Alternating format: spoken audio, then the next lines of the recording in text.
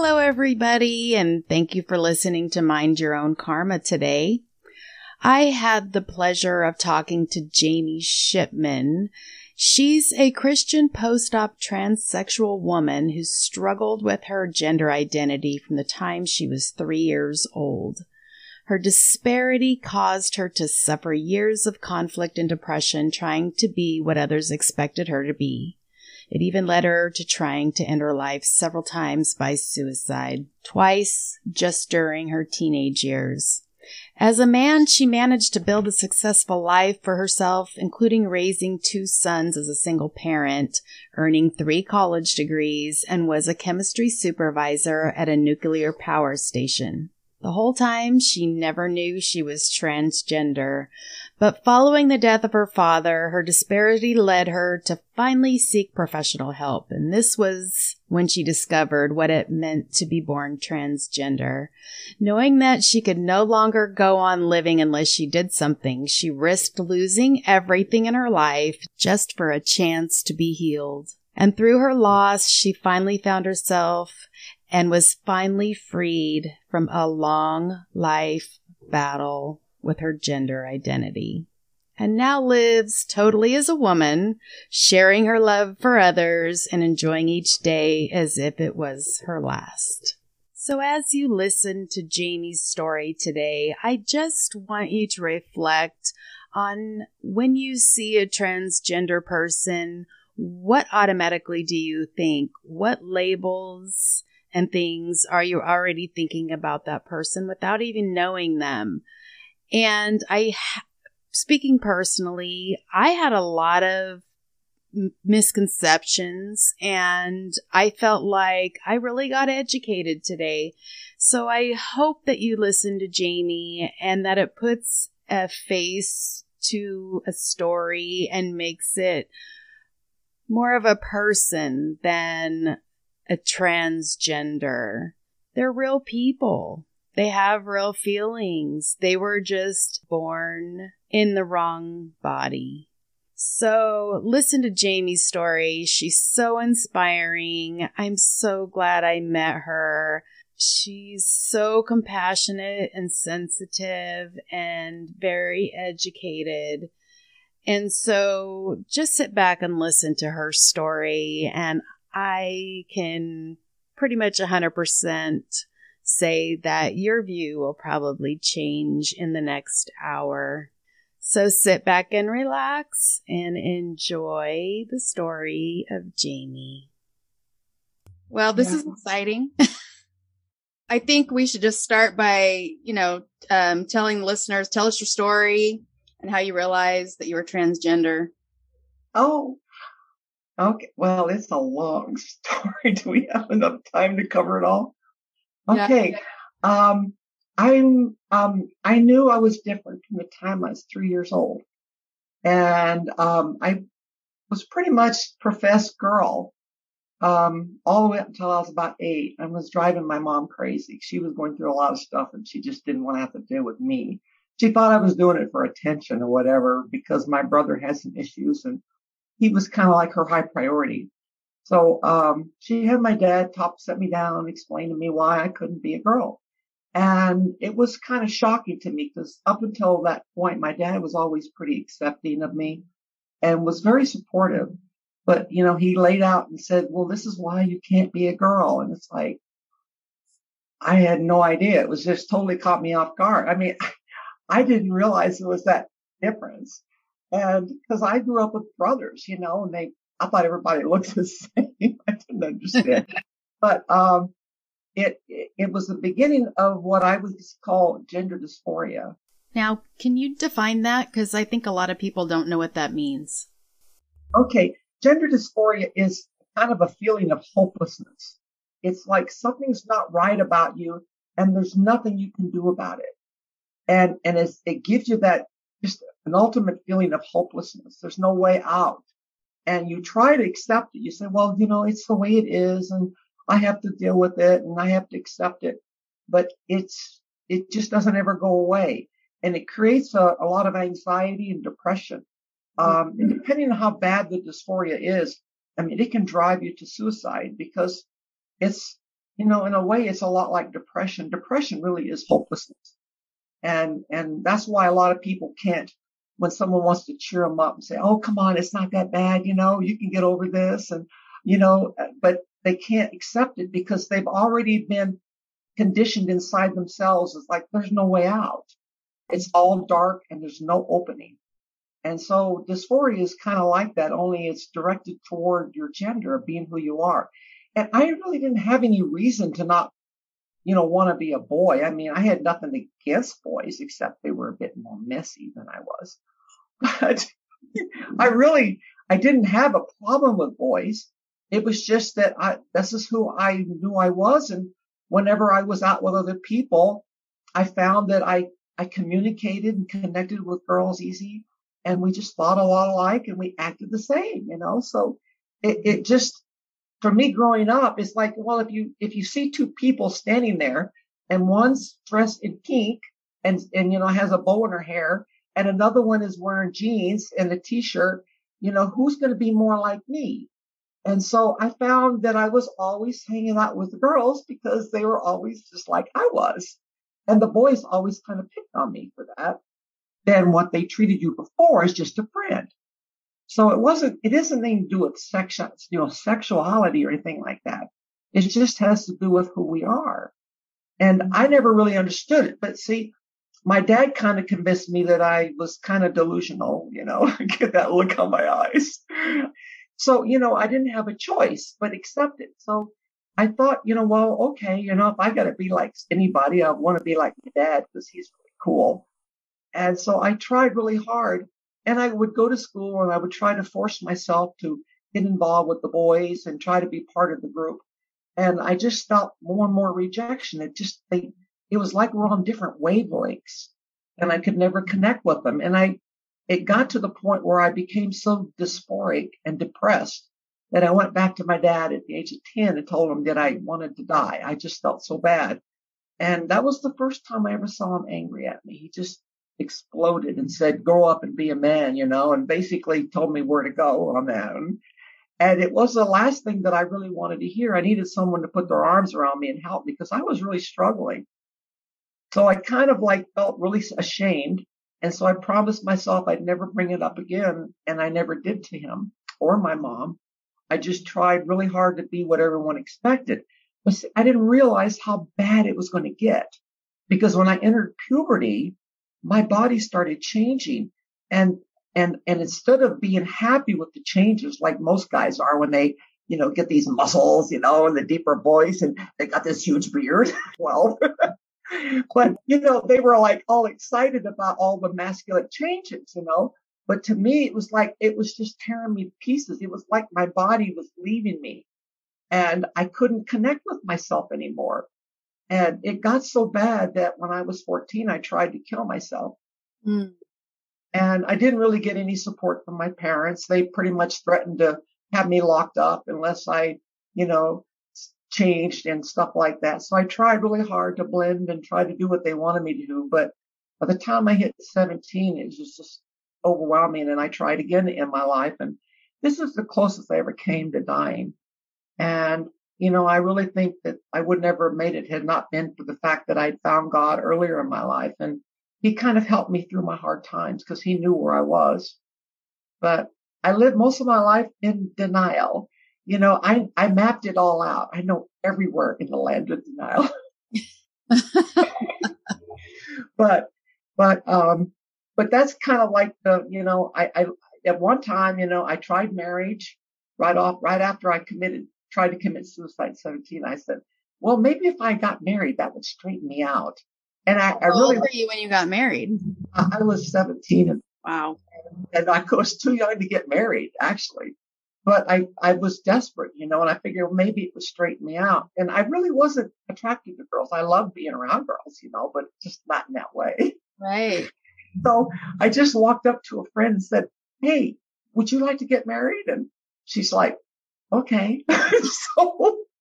Well, I said, I'm not old enough. So, well, she said, we go to North Carolina. You can get married in North Carolina at a younger age. I said, okay, let's go. So we jumped in the car and went to North Carolina. Oh my goodness. Did And your so we parents got know? married. Of course, they didn't know until we got back. And they were like totally blown away. It's like, well, welcome to the family, whoever you They are. were probably kind of relieved though, right? I mean, in a way. Yeah, they were like, well, we're rid of her now, or him. We're rid of him now. So Well, that you got married, so they maybe thought, oh, well, you're over trying to be a girl, and so maybe there was some relief there, even though it was shocking. Well, it was definitely shocking to them, but they figured, hey, it was just, I don't have to deal with him anymore. I use the word him because they never saw me as a her.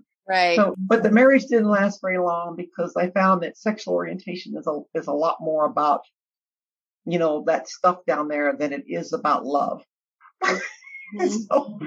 So it didn't last long, and I had a really bad experience, and I kind of like fell away for a long time. I got into drugs and alcohol, and I really hit rock bottom there for a while into my mid-20s. And then I finally, somehow I got a spark to try to rebuild my life because I figured things weren't going anywhere and it didn't look very hopeful. And so I started studying really hard and working hard to, build my life up. And I went back to school. And then I did good in school, and I got a job working in the nuclear field.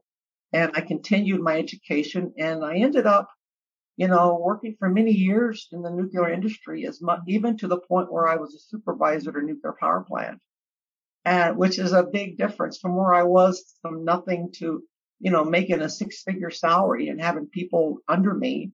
Did you transition during that time, or was it after you left? It was kind of like a combination because I was living at the time. And I was working full time as a supervisor, working 60, 70 hours a week. It was a lot of stress, a lot of involvement. And then my father passed away. And when my father passed away, it was kind of like it was my world came crashing down because I had spent my whole life trying to live up to his expectations. That's the trouble when people shame you. The ones that shame you are the ones you're always trying to impress. It's like you're hoping to gain something back from them, but I never got it. Yeah. But when he passed away, it was like there wasn't anything anymore. And it's like my whole world crashing. And I started dealing with anxiety and panic attacks and then spontaneous thoughts of suicide. I could be driving home from work after a good day and all of a sudden just get the desire to drive into a tree. And it's like I was shaking so bad I couldn't deal with it because at the time I was remarried, I actually been through 3 marriages, the third one. And I had 2 sons that I had raised from a single parent from the second marriage. And I had 4 grandchildren, and I loved them, and I cared about them, and I didn't want to hurt anybody. So I really didn't know what to do. So I went to a psychologist. And when they explained to me what being transgender was all about, it was like somebody turned a light on in my head. It's like, oh my God, all this time I've been like denying this, and I've been living this lie, trying to deal with my problems. I even got to the point where I was taking estrogen from overseas pharmacies without prescription for 8 years because it was like a pain pill, like a headache for a Tylenol. It was like I was trying to deal with my problem and I didn't know any other way of doing it. And how did that feel? Did it make a big difference taking the hormones? Well, yeah. And so that's why some cross-dress, things like that, because it actually relieves some of the pain because they don't see themselves, when they see themselves, more as who they know they are inside, it gives them a little bit more peace. Now, I was going to ask you, the transgender, there's such a broad range because there's people that have had surgery and have totally transitioned. And then there's people that, like you said, just dress the part. So is there kind of degrees of, transgender? And then within that, is there people that kind of judge, like say you did have the surgery, and do they look at the ones that are just kind of cross-dressing, and or are they kind of like, well, you're not really transgender because you haven't like totally transitioned? Well, that's a good question. In fact, I wanted to kind of go that direction a little bit because transgender is considered a blanket term. And a blanket term is people whose gender identity or gender expression is not what's typical for their gender assigned at birth. So anybody that shows a gender expression that can be different than what most guys are or whatever, they're considered transgender.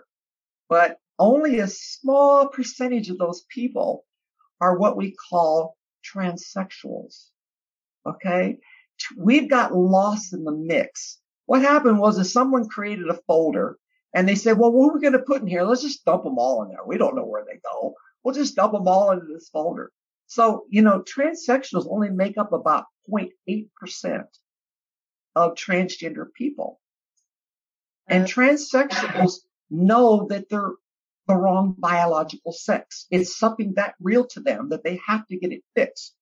And so transsexuals pursue changing their sex, where, originally, a lot of the doctors started recognizing transsexuals in the beginning and were giving them surgery. And then a lot of transgender people are the people who did not like being called transsexuals because they said, I like what I've got down there between my legs. I ain't removing it. So they wanted their own terminology because they didn't want to be considered transsexual. So it kind of like warped into like a generic term. Yeah. And it's same way they take transgender and they throw it all under the LGBTQ, which means that now we're under the group with gay, lesbians, and bisexuals. So everyone sees transgender as nothing more than gay cross-dressers. That's what we all thought a long time ago when you heard that was just people dressing the other sex. I mean, that's what we always called it. And we didn't know there was all these other, like you said, in this one folder, all these other groups and people in there. Uh-huh. So, we kind of got lost in the mix, and the people that are hurting, in schools and stuff, and the younger kids are those that are really struggling with dysphoria and with the fact that they are transsexual, but they're struggling with their identity and they're not getting looked at. And see, for me, when I transitioned, going through puberty, a lot of people don't realize this, but about 90% of our appearance, sexual appearance comes about in puberty.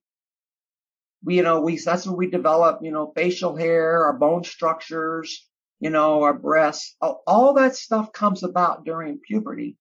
And it has a big impact on us, especially some of the changes are permanent and there's nothing you can do about it. And so I have humongous hands and big feet and I was tall, and so it really hinders your feelings of being connected with who you are. Well, I mean, that age you're so vulnerable as it is, impressionable and just worried about how you look and everything. So I can't imagine having that on top of, just being a 7th and 8th grader or, So it must feel like your body's kind of betraying you in a way. And so how do you react to that? Because in my case, nothing you could do really. Yeah. Growing up, my case, it was like I started abusing my body and I started, cutting and hurting myself.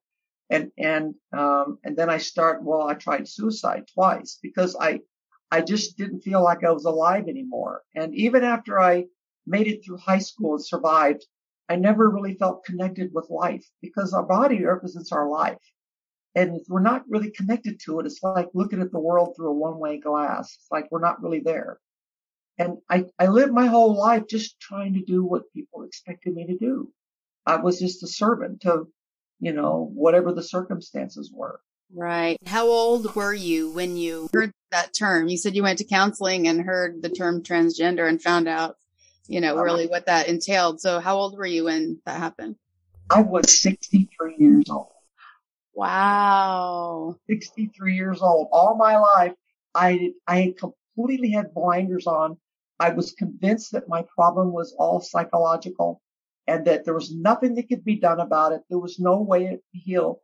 And I never even looked in the other direction because to me, there was no other option. And when I finally got to the point where I just could not go on another day without hurting the ones I loved, I figured I had to do something. And so I went and said, well, I do have this problem, and I don't know if it's really a problem, but I just thought I'd discuss it, and I'd never told anyone. In fact, I had so many desire growing up to cut that thing off. And it's like I said, I can't do that. If I did, everyone would know what my problem was.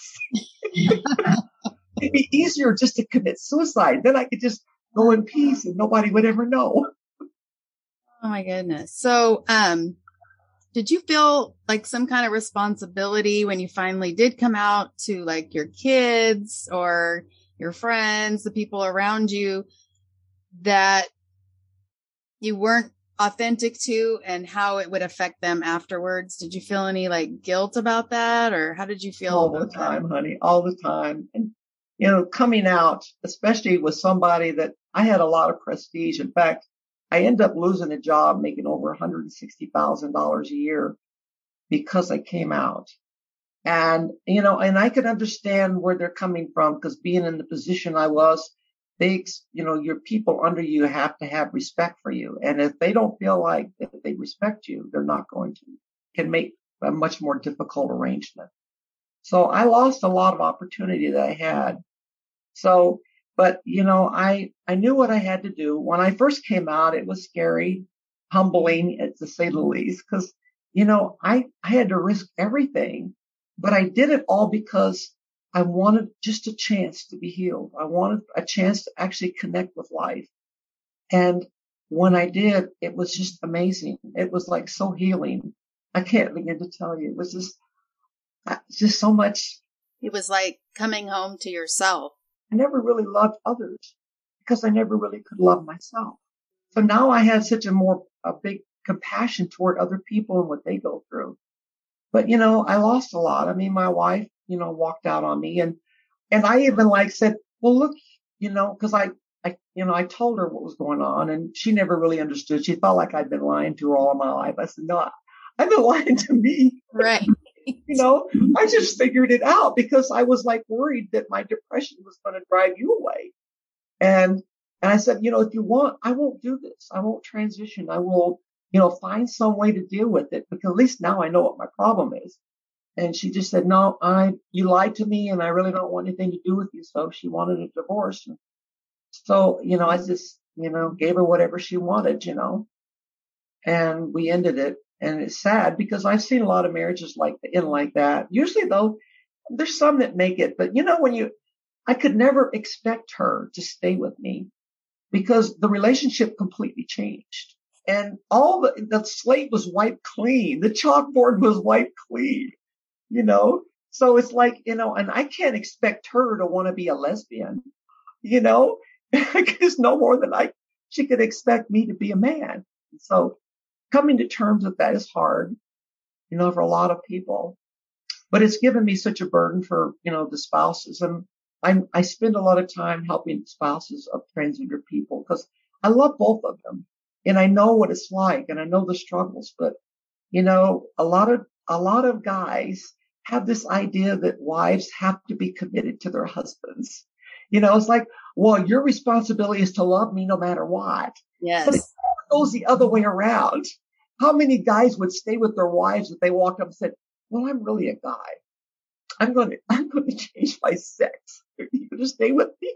That's got to be hard because they're in love with the person, and the core, you're still the same person, but then that's tough because you are, but you're not. So yeah, that would be really, really tough. How long were you married the last time?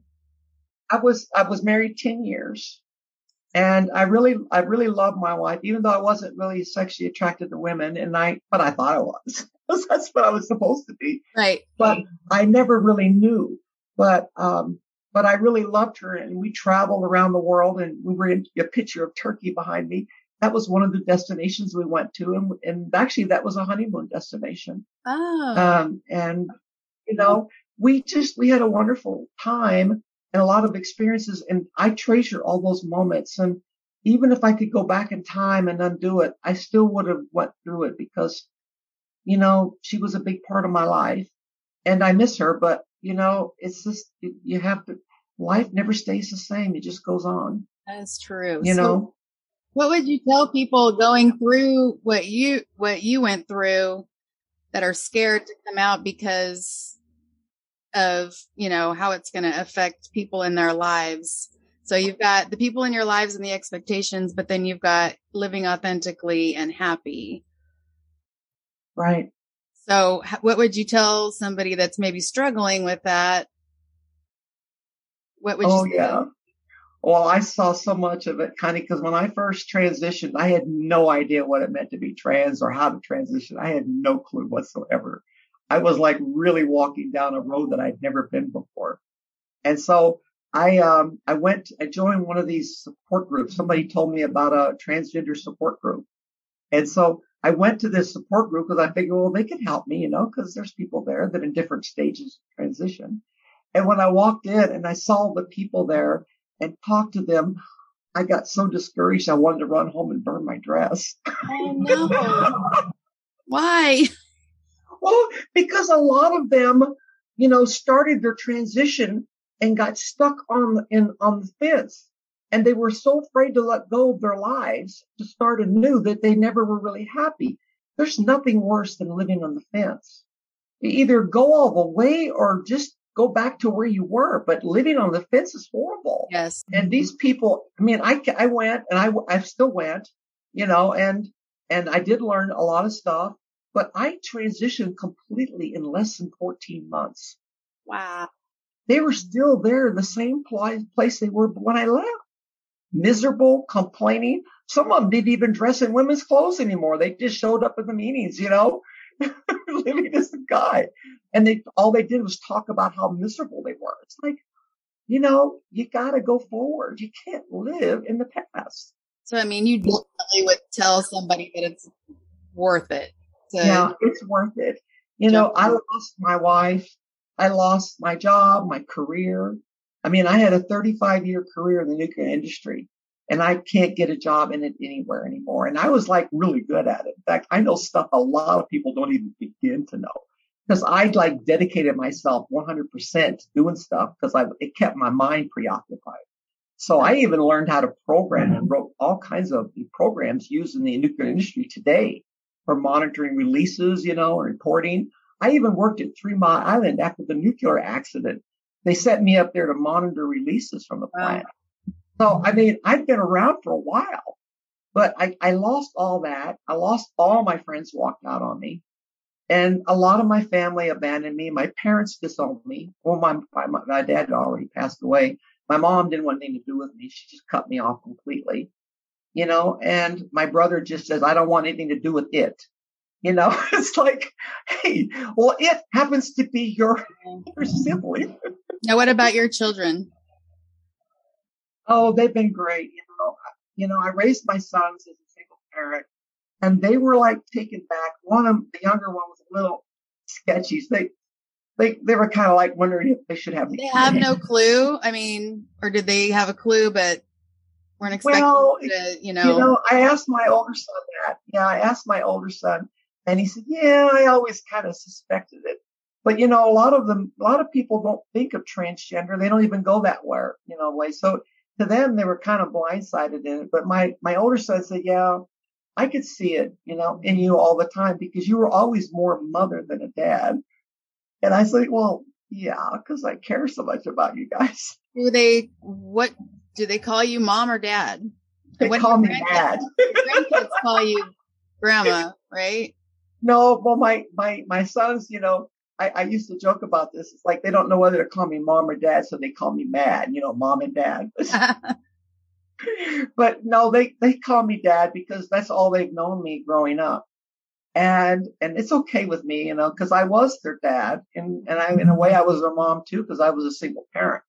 But my grandchildren call me grandma, and they totally love me. In fact, my 6-year-old granddaughter was with my younger son, and they were visiting his wife's father lives way out in Nebraska somewhere.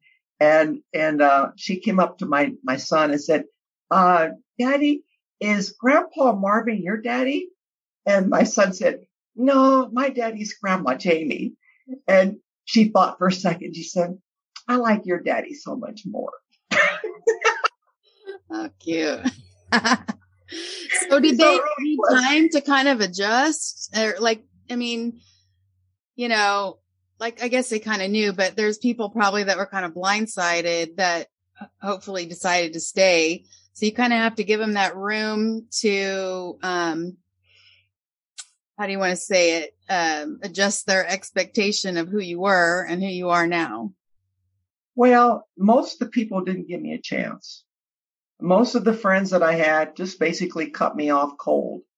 It's called ghosting, you know, it's like, but I'm still alive. Even my ex posted on Facebook a picture of me pre-op, you know, before I transitioned and labeled herself as widowed.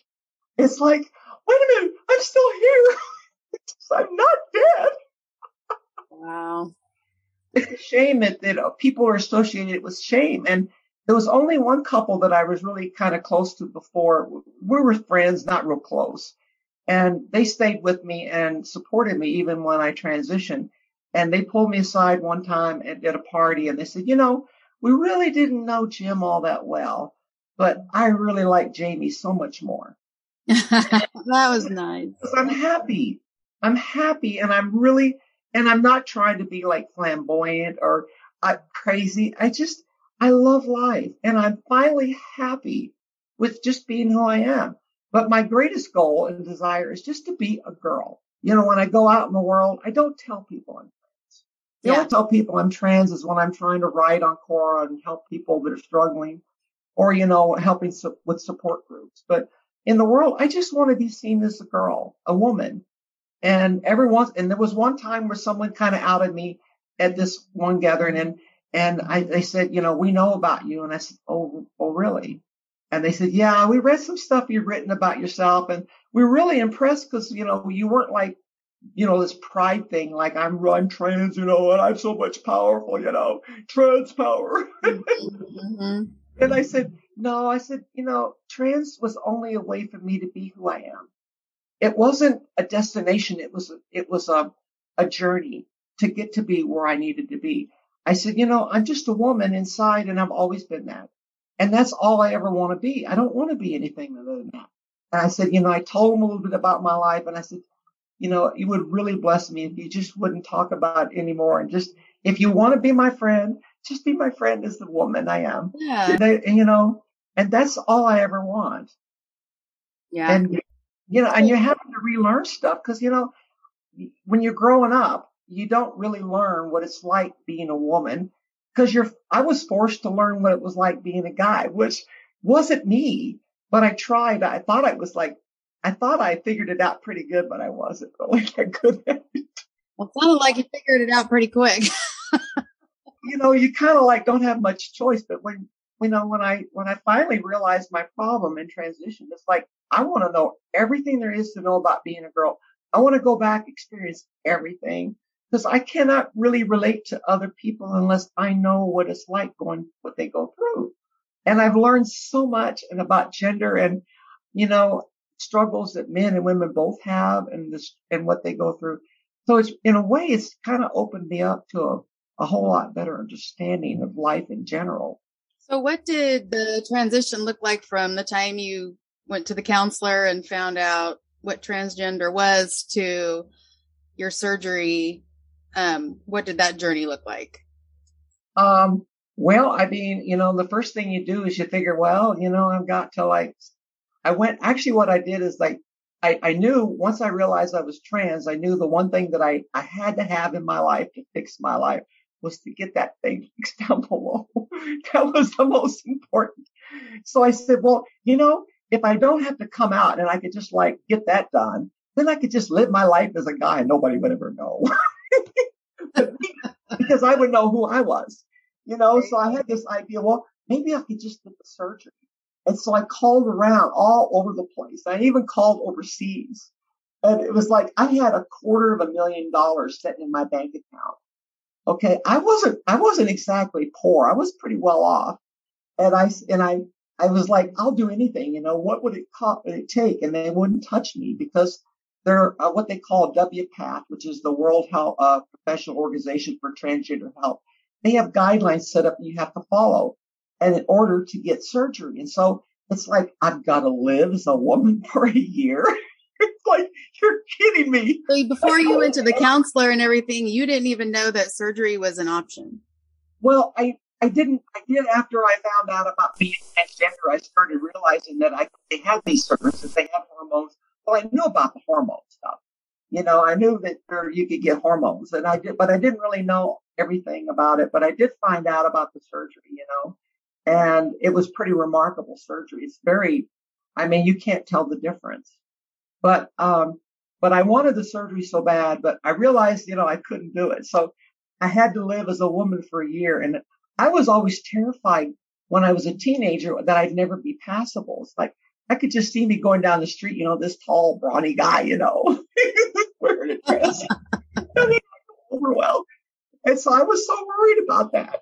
So I told my sons, it's like, well, I got to live as a woman for a year. And then I'll get the surgery, and then I'll go back and be a guy, and live as a guy.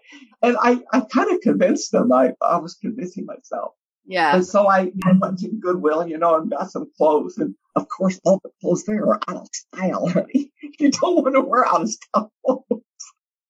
And you finally get to wear something. I was like, where did you get that dress? Was that like a 1920s? Well, it might have been. It was vintage.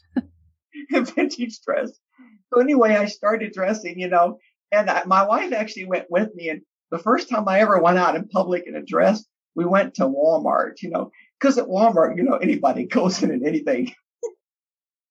So I got all dressed up, and it looked like a glamour queen, going to Walmart. And I was standing there at Walmart, and I was like sweating like crazy. And my wife looks over at me, and I'm white as a ghost. She said, "What's wrong with you?" And I said, "Oh, I'm worried people are going to think that I'm like weird or something." And she said, "Oh, Pusha, nobody notices you unless you're like stuffing your pockets full of merchandise." So you had to learn how to put makeup on and. Oh yeah. I mean, yeah. Had you not done any of that? Like, no, nothing, honey, nothing. My wife put together a little chart saying, you do this, this, this, and this. And she said, you use concealer. And it's like, okay. And then I was like, oh, what's concealer? I didn't know any of that, but it was like a crash course in being a girl, and you kind of like forced into it. But after she told me that, about just relax and be, just go to the store and just be yourself. And after that, everything kind of changed, and I saw a different outlook, and it didn't bother me anymore. And within a week, I was like totally at peace with myself. And I started feeling all that depression and anxiety gone. And it was just, once I realized that, I could never go back. Yeah. I even tried to put on men's clothes, and I started getting so dysphoric that I couldn't handle the anxiety. So stuck.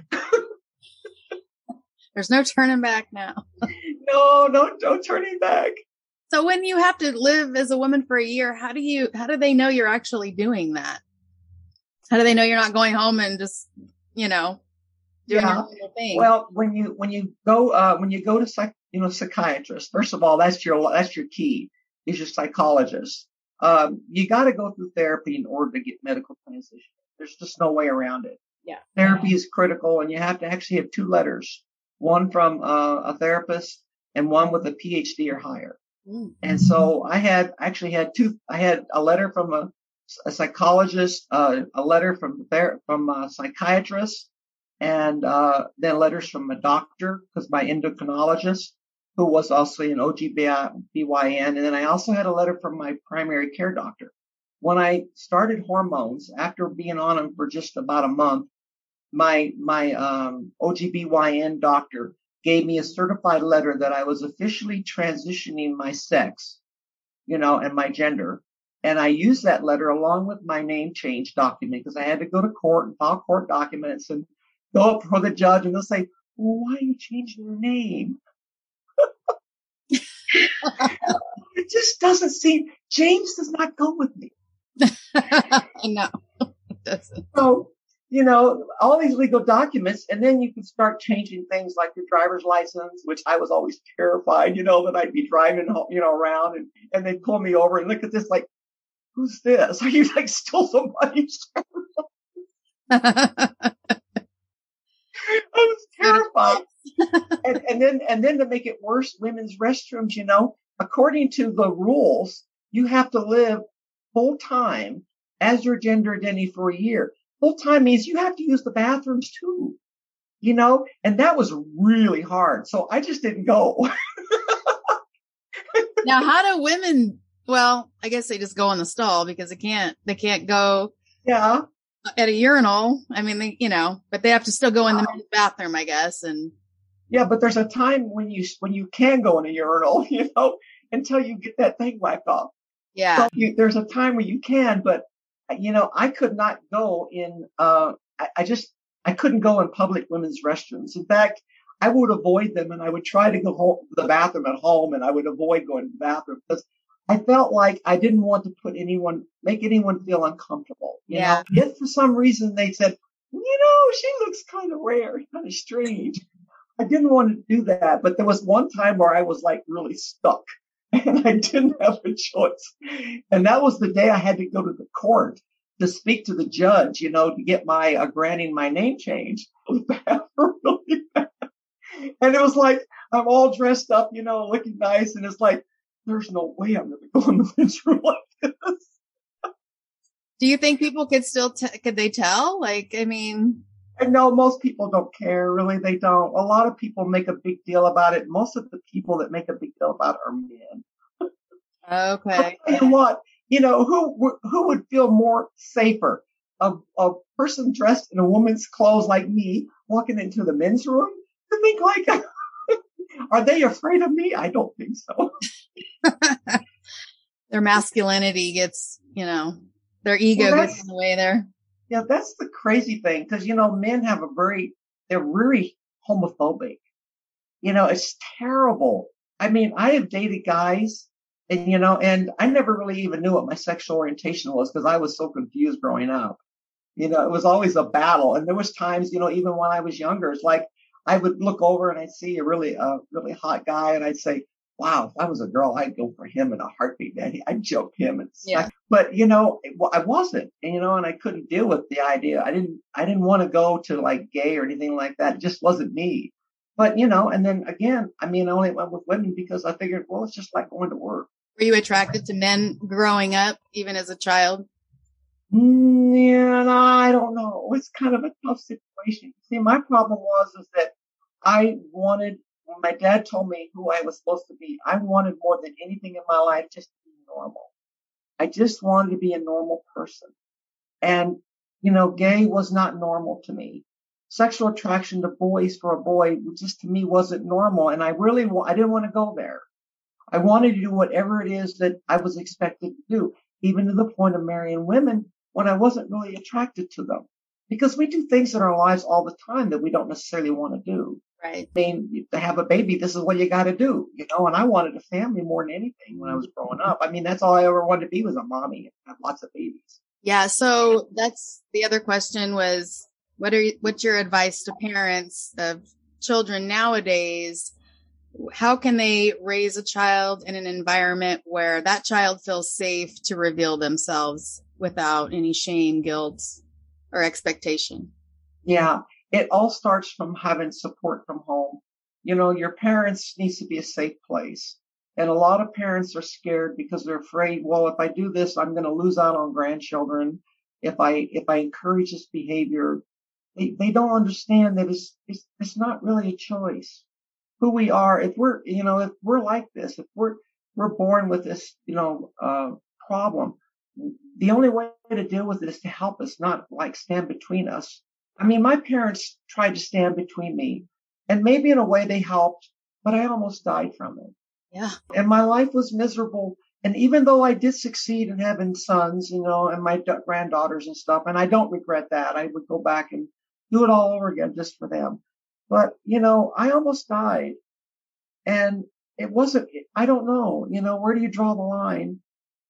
So what would you say to parents? I mean, if your child comes to you and, says, I feel like, I'm a girl or a boy or, the opposite, what should they say to them? I mean, just let them, let them dress and be who they are at home, and let them just be comfortable with themselves, and they'll find themselves. Yeah. I really think it's important. A lot of people don't realize that transgender, I mean, there's a big difference between men and women, even though we all say, oh, we're not any different. We're all just, we're just here, whatever body you're in, you just learn to live with it. And I think that that's all about socialization, but there is a big difference between the way men and women think. And I knew it, in a very early age. In fact, there's been psychiatrists that said they found that even babies laying in the crib are different. And they've noticed it, that girls have a tendency to be moved by faces, but boys have a tendency to be moved by mobiles and spiral things, because it's the way they think. Girls end up playing with dolls and stuff is because they connect with people, but with faces, where boys are more interested in trucks and mechanical things and stuff like that because they're spiral skills. So even an infant has some differences, and then, but they both can be pretty ornery, whether they're a boy or a girl, because my granddaughter's always trying to stuff plastic spiders on me because she knows how much I hate them. So what would you say is some of the, or even just one, like big misconception that society has about the transgender people? Well, the fact is that, when somebody, a cisgender person, I use the term cis, but it just means a non-trans person. I was going to say, can you tell us what that is? Because I had to look that up. Well, cis just means, one. And so when someone is born into the world, they don't have a disparity between their gender and who they are and their identity. So they're like one. But when someone's trans, it means that it's opposite of their biological sex. So cis is just a terminology. It's a scientific term, and so it just really means all those that are non-trans. So it means you identify with the genetics you were born with. Yeah. You just that you don't have a problem with your biological sex. It's like, It's okay. It's the way I am. Mm-hmm. It's like, you're in school and someone says, girls on the left side, boys on the right. Well, who goes, no one says that you're a girl. You just know. And then they'd look around and say, where's Jimmy at? Oh, he's over there with the girls. Well, you told me to go. Right? I did. And, of course, they would call my parents like, you need something about this boy. Oh my goodness. So I interrupted you. I'm sorry. So no, that's okay. The misconception you were going to tell me. Well, the misconception is that they think transgender is just a choice, but it isn't really a choice. The choice we have is whether to live or die, because that's where it ends up boiling down to. Because if you don't connect with who you are, you basically enter into what they call passive or active suicide. Passive, it just means that you kind of let yourself go. You don't try. You do everything you can to hurt yourself. I mean, it's like you run across the street to see if the car's going to jump out and hit you. But a lot of people, again, they characterize trans as just gay, gay cross-dressers. And I mean, there are gay cross-dressers and there are a lot of trans people that are very proud and arrogant and all the way into sex. And sexual orientation has nothing to do with being trans.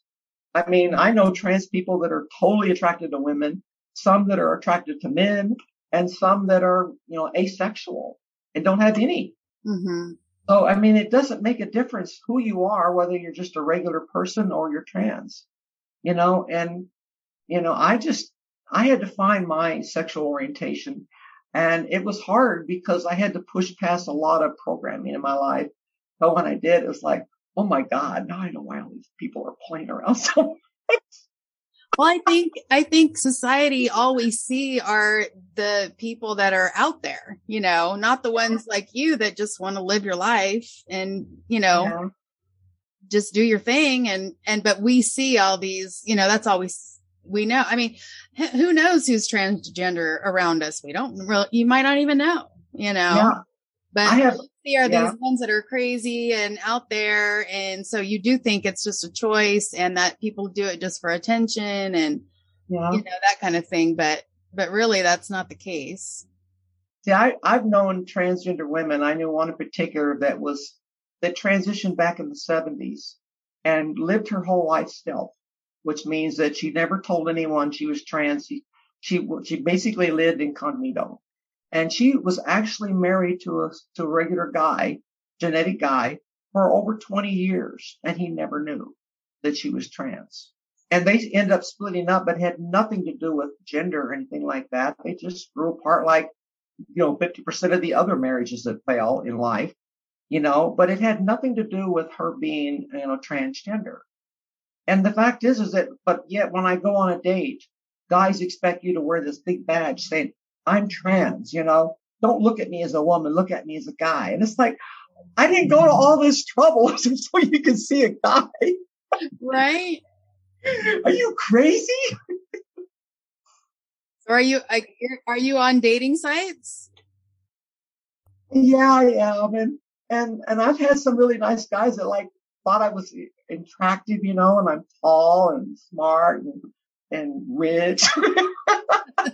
But, but then they find out I'm trans and it's like, oh, nothing. I don't want anything to do with you because I don't want to be thought of as gay. It's like, oh, wait a minute. So you don't put that on your profile then? Well, I've had to, and there's times where I do. But see, what happens when you do that is that you end up dealing with tranny chasers. Tranny chasers are basically gay men who are living suppressed lives. They're afraid to come out. And so when they see a trans woman, especially a pre-op, because that's what they're really after, someone that still has the guy stuff. Yeah, it looks like a girl. I could be with a woman and get all the guy stuff I want, and no one would ever know the difference. So it's really abusive toward trans women because they're not seeing us for who we really are. Right. But the sex industry, there's pre-op trans women can make hundreds of thousands of dollars a year in that industry. But till they get surgery, then nobody wants them. Then nobody wants to see it. Oh, you have what? Oh, you got rid of it? Never mind. I'll call somebody else. Oh my goodness. So you are writing a book though, correct? Yes, I am. And I'm actually got a couple of books. My primary goal was to write my romance novel. I've got a beautiful romance novel and I've talked to a lot of people about it and I want to get it out, but then I'm hit with other things, dealing with trans and the one I'm working on right now, it's basically saying, God, help me not hurt the ones I love. And what I wanted to do, what it's relating to is how much that, trans people do hurt the ones they love unintentionally and how we can be more compassionate for those because a lot of guys expect women, especially their wives, is like, well, you're supposed to love me. You said you love me, and yet they're not attracted to women. And it's like what you're telling them is like, deny your sexual orientation because your love for me is supposed to be greater. And it's like, no, honey, it's a clean slate. You got to start all over again in the relationship. You got to make her want to love you. Right. But I mean, how often do you see that the person stays? I mean, it probably isn't often. I've seen it. It isn't very often. I have seen it and I know a lot of trans couples right now that are struggling, with their husband coming out and, it's the same thing. It's the sexual orientation. And, I'm trying to help them through it too, because, they got to realize, first of all, a lot of these husbands think, that they're in charge, that they always, this idea of men are born with this automatic male, what they call it, masculine privilege or male privilege. Mm-hmm. And they don't even know what it is. No. But it's real. And it basically is that men are born into the world thinking that they are elevated above women. And that whatever they say goes. Yep. And so they expect women to jump when they tell them to jump. And women should never be like that. It should be an equal footing. And when you're in a marriage, a lot of these trans women, when they transition, they still want to hold on to these privileges, saying like, well, you got to do this and you got to do that and you got to do this. And it's like, wait a minute, honey, you're a girl now. So, it doesn't work that way anymore. Right. Yeah. I mean, I learned that after I got divorced. I was like, nobody, I'm not going to be that submissive female anymore. Yeah.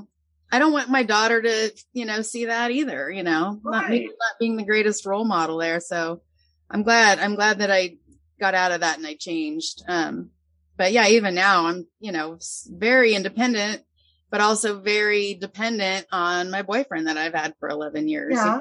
You just got to have that balance. Well, when you love someone, you do things because you want to, not because you have to. Right. Exactly. But when you go and change completely, you've got to start all over again. You just can't expect something. You can't expect love to hold you together when you have all these disparities, because if they expect, like I said, sexual orientation is no easier to change than it is your gender identity. You are who you are. I mean, to give you an example, when I found out that I was trans, it was like a light went on in my head. It was like all my life I'd lived in this dark room and someone turned the light on. I was like, oh my God, everything in my life made sense. And from that moment on, I could not even have sex with my wife. In fact, it grossed me out. I literally got sick to my stomach. It's like I was doing this and I never even realized. I can't do it anymore. Yeah, that's how real it was. Oh yeah. And, but I never saw it before. I was like living in this dream world, what I was. And I think and I would probably feel this way too, as your wife, I wasn't enough. I wasn't, you know what I mean? Like I wasn't female enough or I don't know. I know. There's a whole list of things I've gone through in my book or what I'm writing so far about all the different emotions that hit. And a lot of people don't realize it, that even saying, I even screwed up because I told my wife, I said, if you want, I won't transition. That was controlling. Do you realize how controlling that was? Yeah. I didn't realize it because I was just willing to be open, but I was putting her on the spot. What she was thinking in her mind was, well, then I'm keeping you back from being who you are. And I should never have put her on that spot. And I felt horrible about it afterwards. I never even saw it. Exactly. But you were thinking you were doing her a favor basically by putting it in her hands to make a decision, But yeah, I can see both sides of that, but I could see where you wouldn't have thought that either in the moment. Well, girls, women are much more emotional. They're much more in touch with their feelings and love. And you should never take that and use it against them. Never use a woman's love against her. Cruelest thing you can do to a woman is to sit there and put her love on the spot. If you love me, there isn't nothing more cruel than that. Right. Yeah. So I've learned a lot. I know. That's crazy that it's only been 5 years? Yeah, 5 years. Wow. And it's been an interesting journey. Went through a lot of things and I've had relationships and I've learned a lot about people, and I work, with PFLAG, which is a support group for the LGBT, community. Mm-hmm. I kind of help with a hotline. And then I do a lot of things just trying to help, other people. But I love being me, I wake up in the morning and I'm no longer depressed. So is there ever a day that you regretted? Yeah, well, when I transitioned, I had 1 million reasons not to transition. I only had one reason to do it. I didn't want to die. I said to myself, I have plan A. Plan A is to end my life. Plan B is to transition. If it helps, then I won't have to go to plan A. But that's kind of like the situation. It's like I was backed up against the wall. I didn't want to transition. I was not a cross-dresser, honey.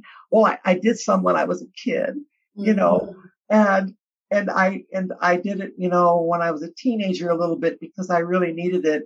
And it felt so good. But afterwards I was like, oh, I can't go there. It was just too much. Yeah. So I avoided it like the plague. Yeah. But, but so I wasn't into cross dressing and I had no clue what to wear. It was like, I'm at age, now I dress a little more, Well, I think you look great. So I'm just surprised at 5 years. Well, you said 14 months till you had the surgery. That's yeah. That's like from zero to 100.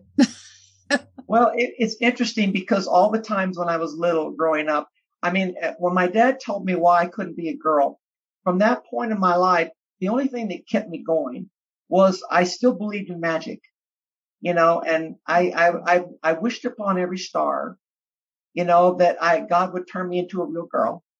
I tried stuffing that thing up inside of me and praying every night that it would stay there. And, I would pray to God, please, fix me.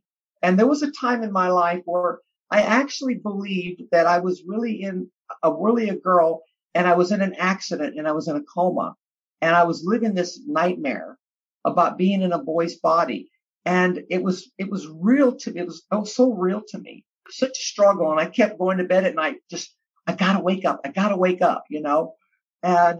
you know what? When I had my surgery, when I came out of surgery that day after a 7-hour surgery, I woke up and God brought that back to my memory. And he said, you woke up. Wow. You're awake now. And I started crying. I was so happy. I was going to ask that. What happened when you had the surgery? Like when you woke up, how'd you feel? So yeah, I was so happy, honey. The first thing I asked is it God? I didn't care about anything else. But I was like, I was so happy. I just can't begin to tell you. It made such a huge difference in my life. And it was like, it was a start of a new life for me. And, it's so real, hon. I mean, what I went through was so real all my life. It was a struggle. I can't believe that long. I know, I can't either. Well, I'm pretty stubborn sometimes. Thank goodness. I was so stubborn. I really couldn't look at anything else. I was so convinced I just had to fight it. I just did. You get to that point where you just can't see it anymore. Right. Well, there is, I would love to have you back on and talk about some other, topics. Uh-huh. Like we had talked a little bit, like the Christianity aspect, and even like the gender reassignment surgeries, and just talk about because nobody knows how those work. Everybody's curious, but I did a little research on it, and I thought it was very interesting as a healthcare professional, point of view. I was just like, wow. Yeah. How do they do that? That's crazy. And so it was very, very interesting. But yeah, I mean, I would love to have you back on talking about some of those things and even about some of your books. I think you should really write that romance novel. That would be really cool. Yeah. In fact, it's quite unique. I would fill you in on it and you'd say, oh my God, I want to read it. I do. I want to read it already without knowing anything. So I do a lot of writing. I get sidetracked with Quora because, I've written 3,400 answers. You have. Yeah. And some of them. That's what impressed me was, you could have gone on there because some of the questions, I don't know if I could have answered them in a loving way like you do.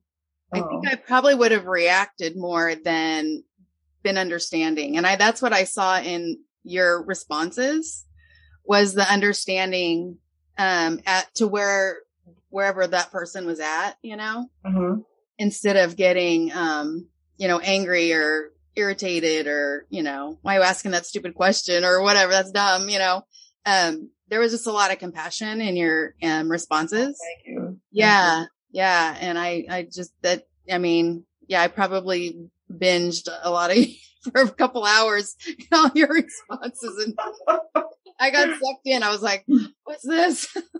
Yeah. Well, my faith isn't based on religious views. It's based on love, and what real love is real about. Love doesn't want to hurt people. Yeah. Love wants to help people. Right. And that's my heart's desire, is to help people and to love people, and not everybody understands stuff. That comes across though in your responses. It really does. So you're doing it. Thank you. You're welcome. But it don't always start out that way. Sometimes I feel like, ooh, I want to blast them. No, I bet, but you don't do it. I haven't seen it.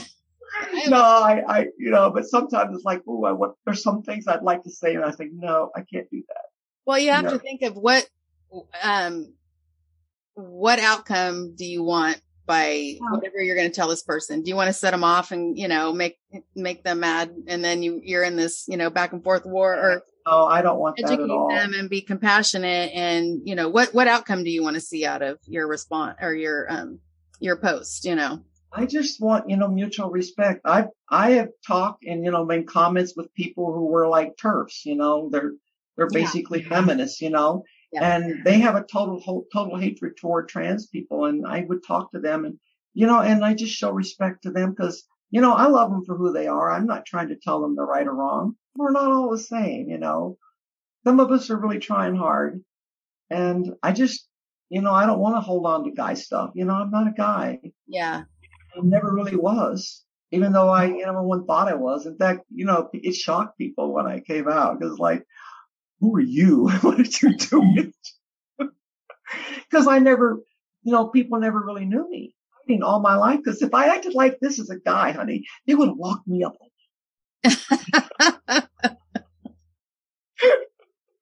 Well, like you said, when you were a kid, there was not even a term for what was going on with you. Like, yeah, I know. Nobody had a clue. So, but, again, like I said, there's not everybody's, we put people in a box, and a lot of people think when they see a regular cisgender person do something wrong, they say, well, not all cisgender people are like that, because I'm not. But when they see a trans person do something bad, they think all trans people are bad. Trans people are immoral and this and that. It's like, no, we're just. Yeah. So. Well, I really do. We'll talk about it, but I want you on again for some other topics. And I'm just really glad that I met you. Yeah, me too, honey. I really enjoyed talking with you. Yeah, you too.